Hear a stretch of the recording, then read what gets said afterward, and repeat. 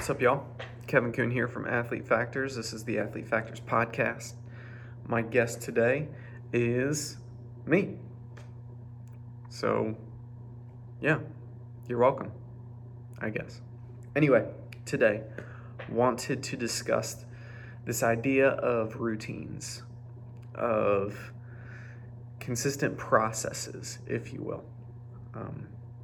The reason I want to talk about this is I find that quite a few athletes have a hard time, let's say, hitting their protein goal for the day, or hitting their calorie goal for the day, or just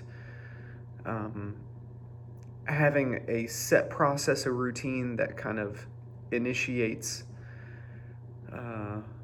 a snowball effect or a domino effect for the rest of the day that sets them up for success.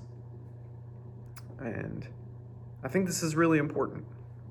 So we have routines for just about every aspect of training. You know, in the weight room, I have my clients do a dynamic warm-up, and almost always the first thing we start with is a split kneeling hip flexor stretch. Most of my clients have been sitting all day. They've been stuck in hip flexion, and the first thing I want to do is get them out of that. Get them away from that end range of hip flexion, or not necessarily end range, but they've been consistently there. I want to get them out of that, right? So that's almost always the very first thing that we do for a warm-up. When it comes to cross-country practice, we do our mile warm-up, we do our drills and dynamic stretches, and then discuss the workout, and then boom, we go from there. But that process is always the same. The run, the stretching and drills, boom, workout. Right? So we've got this process, and it's locked in. And so what's the purpose of always doing the same thing? Or at least doing something that's relatively similar? Well, in addition to actively preparing the body to contract neuromuscularly, right? We're taking the body through concentric, eccentric, and isometric contractions in the same way that the body will be doing those during the activity. We're preparing those muscles to fire appropriately. What else does that do? The process, Well, it actively prepares the brain and the nervous system to get ready to deal with the vigorous or intense nature of the activity that we're about to do. So if you're going through these motions and your body knows, hey, we go through this run, then we do these drills and stretches, and then after that, boom, we've got a hard workout.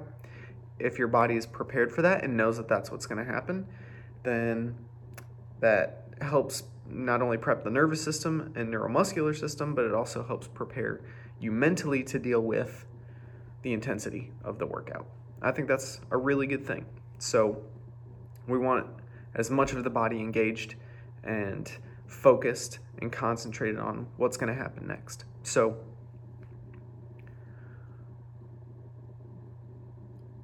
where we can pull from that is, how much of that are you doing daily with your diet? What processes, what routines do you have in place to set yourself up for success when it comes to hitting your calorie goal, hitting your protein goal, hitting your fat goal, hitting your carb goal?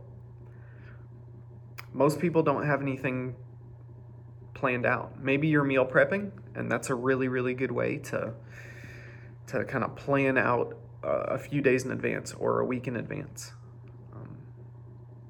A lot of people don't do that, though. So how can we, as coaches, better prepare our athletes to deal with all the things that will come up in the day that will give an athlete an excuse to not be successful? It's not enough to just be diligent and just think, okay, here's what I have to do today. That's important. That's not a bad thing. but we can't always rely on that. So here's where I think dietary routine can come in very, very handy. So, for example, and I think I've mentioned this before, but anyway, regardless, my morning routine is exactly the same every day. Every day that I wake up early, anyway. So we're talking Monday through Saturday.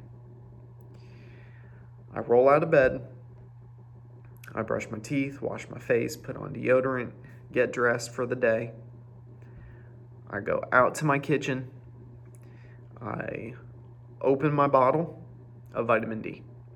That's basically the first thing I consume. I get my vitamin D, follow that with some water, and then I think to myself, what goes really good with a fat-soluble vitamin?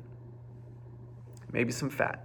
So I open the fridge and I get out 3 cheese sticks.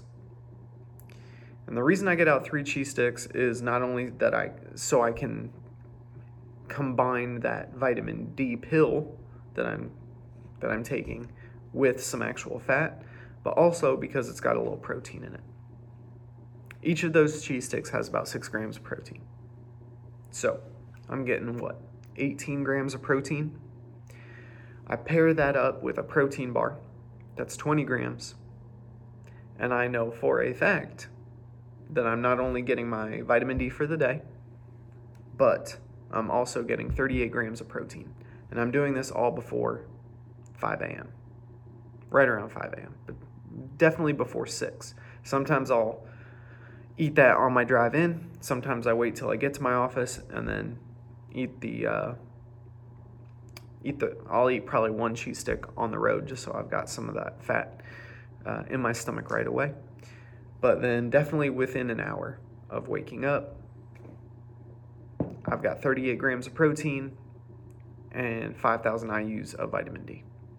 I'm not saying that you guys should do this. All I'm saying is I know what my routine is, and I can tell you why I do it. So I'm going to challenge you. What is your routine? What's the first thing that you're consuming in the day that's going to then better prepare you to be successful the rest of the day? A lot of people will be like, Kevin, that seems really boring and monotonous, and isn't it awful that you do the same thing every day?